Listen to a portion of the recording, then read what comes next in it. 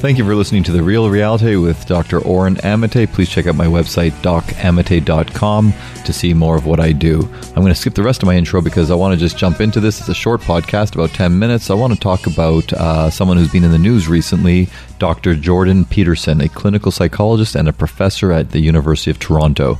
He's been in trouble because he's standing up against the PC police.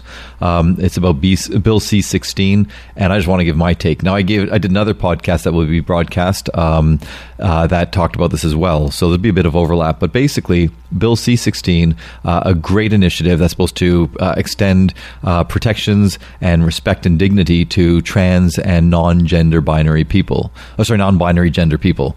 So there's nothing wrong with that. But the fact is, the Human Rights Commission in Ontario, which also has the Ontario Human Rights Tribunal, which is pretty much a kangaroo court. It's driven by ideologues. It's driven by people who have their own agenda, and they've got somebody's ear, and they've done a lot of bad things. I believe in standing up for human rights. I believe in protecting people, and so on. I believe in not promoting or going against hate speech.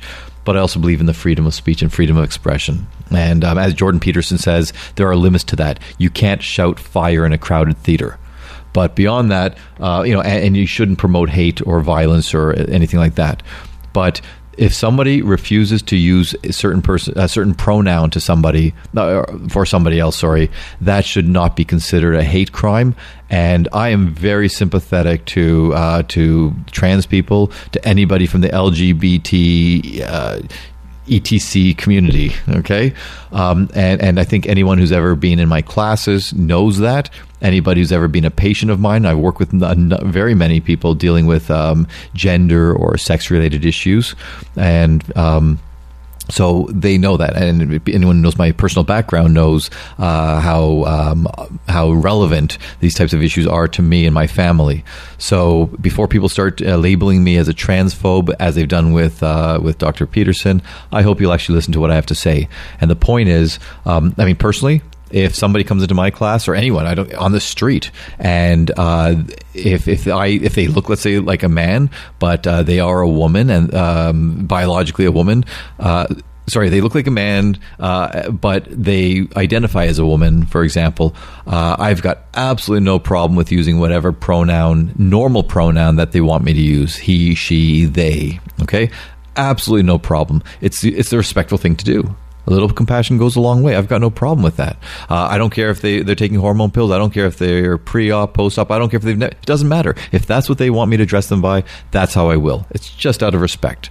But if I'm going to be legislated, and that's what's happening, and that's what Jordan Peterson's afraid of, if I'm going to be legislated to use certain pronouns that didn't even exist until a couple of years ago, until this agenda-driven group came out and said we must use them, I will resist that as well. Okay? Because why to force me to use a certain language is wrong. It's just like with cisgender. Okay, it's a word that I've known for a number of years because I teach at the university, and I've got a lot of social work students, which are probably the most common people who know this term. So cisgender, basically somebody who's not transgender. Okay, someone whose biological sex matches how they feel about what they are, male, female, or anything else. Okay, that's trans. That's cisgender.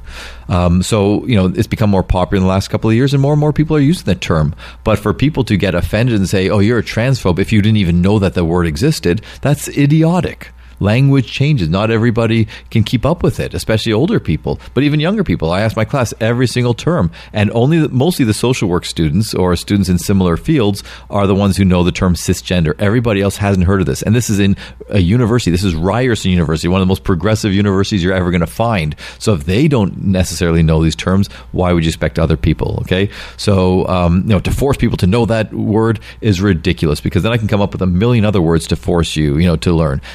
It's a dictatorship. It's fascism. So I agree with Jordan Peterson's concerns. And if you look at the Human Rights Tribunal or the Commission page, they say that if you don't use that gender pronoun, the pronoun that a person wants, that can be lumped in basically the same as beating somebody up or refusing them a job because of how they look or how they feel about themselves. So that's very scary. So Jordan Peterson has every right to be concerned, and I fully endorse his stance on this. And I think he's a brave person for doing this. I've heard him speak numerous times on this, and not just 10-second sound bites, but in hour-long podcasts. So I think he's been very clear. And when you watch his rally, you got to go to YouTube, type in Jordan Peterson rally. It's from October. I think it's October 7th, maybe. It's the beginning of October. And it's disgusting how his opponents are conducting themselves. They used white noise to block out his microphone so he couldn't speak. All they were yelling is shame, shame. Afterwards, when he was talking to them one-on-one or in groups against him, they were just yelling at him basically, and they didn't want to hear what he had to say. He would try to speak and they would talk over him. These are people who have their own agenda, and they are quite frankly filled with hate and anger and aggression. They feel impotent and powerless. And again, I have all the compassion for someone who's lived their life where they've faced a lot of hate and discrimination or anything else. I have complete compassion for them, and I would never contribute to that. And I implore everybody I speak with to have that same kind of mindset of, hey, just be respectful and mindful and compassionate toward other people. What's so hard about that? All right.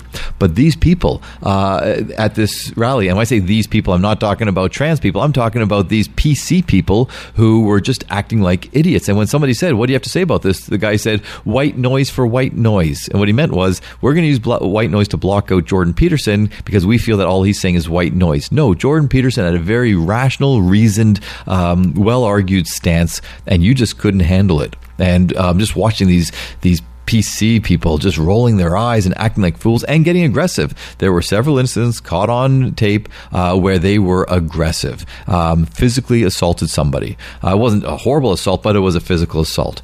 And and one of these people who came up to Peterson said, your rally had all this violence and ours didn't have any. No, his rally had no violence. Now, his rally did attract some people that he outright, explicitly, over and over has said, I don't agree with them. I don't want to be lumped in with them. Okay, these are hateful people. So he's being very clear about that. And they're trying to say that that's what he's promoting. No, he's not. These people just latched onto it because they wanted to.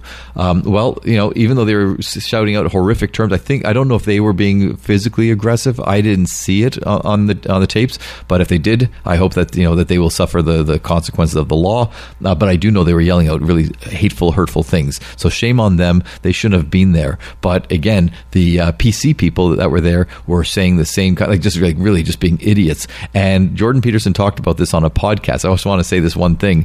PCism, if you're a hardcore PC person, he's looking at research, and I often criticize research, so I haven't seen all the research yet, so it might be badly done research, but I will say this, that research is showing that being PC is different from being liberal. It's not just an extreme form of liberalism. It's not. It's a distinct concept. So if you're a blindly, adhering to PC type of person, that doesn't mean that, I'm just super liberal. No. What it means is, and this is again another thing that the research showed, is you're not that bright.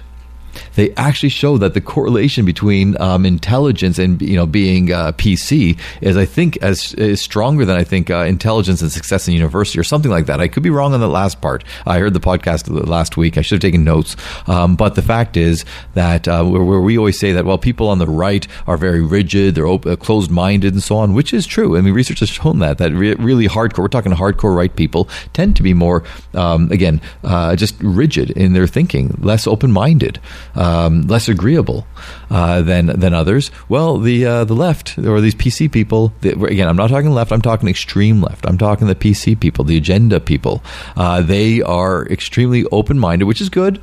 Okay, but they also feel very weak, and this is their way of gaining some kind of sense of power. They're part of a movement, and as I said in another podcast, they're just like chimps, as we all are, following some kind of leader. And they have some powerful leaders now who are in the government or in the universities or whatever, who are speaking for them, they feel, and they're not using their own intelligence. They're not analyzing things. They're just hearing something that feels good to them. They're going along with it, and they're not critically thinking about what they're saying. They're just just yelling shame. Okay, because it's much easier to do that than to have an actual, honest, hard discussion about these matters. So that's my quick 10-minute rant on the Jordan Peterson situation. Please listen to what he has to say. Don't listen to these people yelling about what they think he has to say. Listen to him. He's being accused of so many things that he's outright denied, and he's explained very clearly why those kinds of allegations are false. This is Dr. Oren Amate for docamate.com. Thank you for listening to The Real Reality, and thank you again, Phil, for all your work.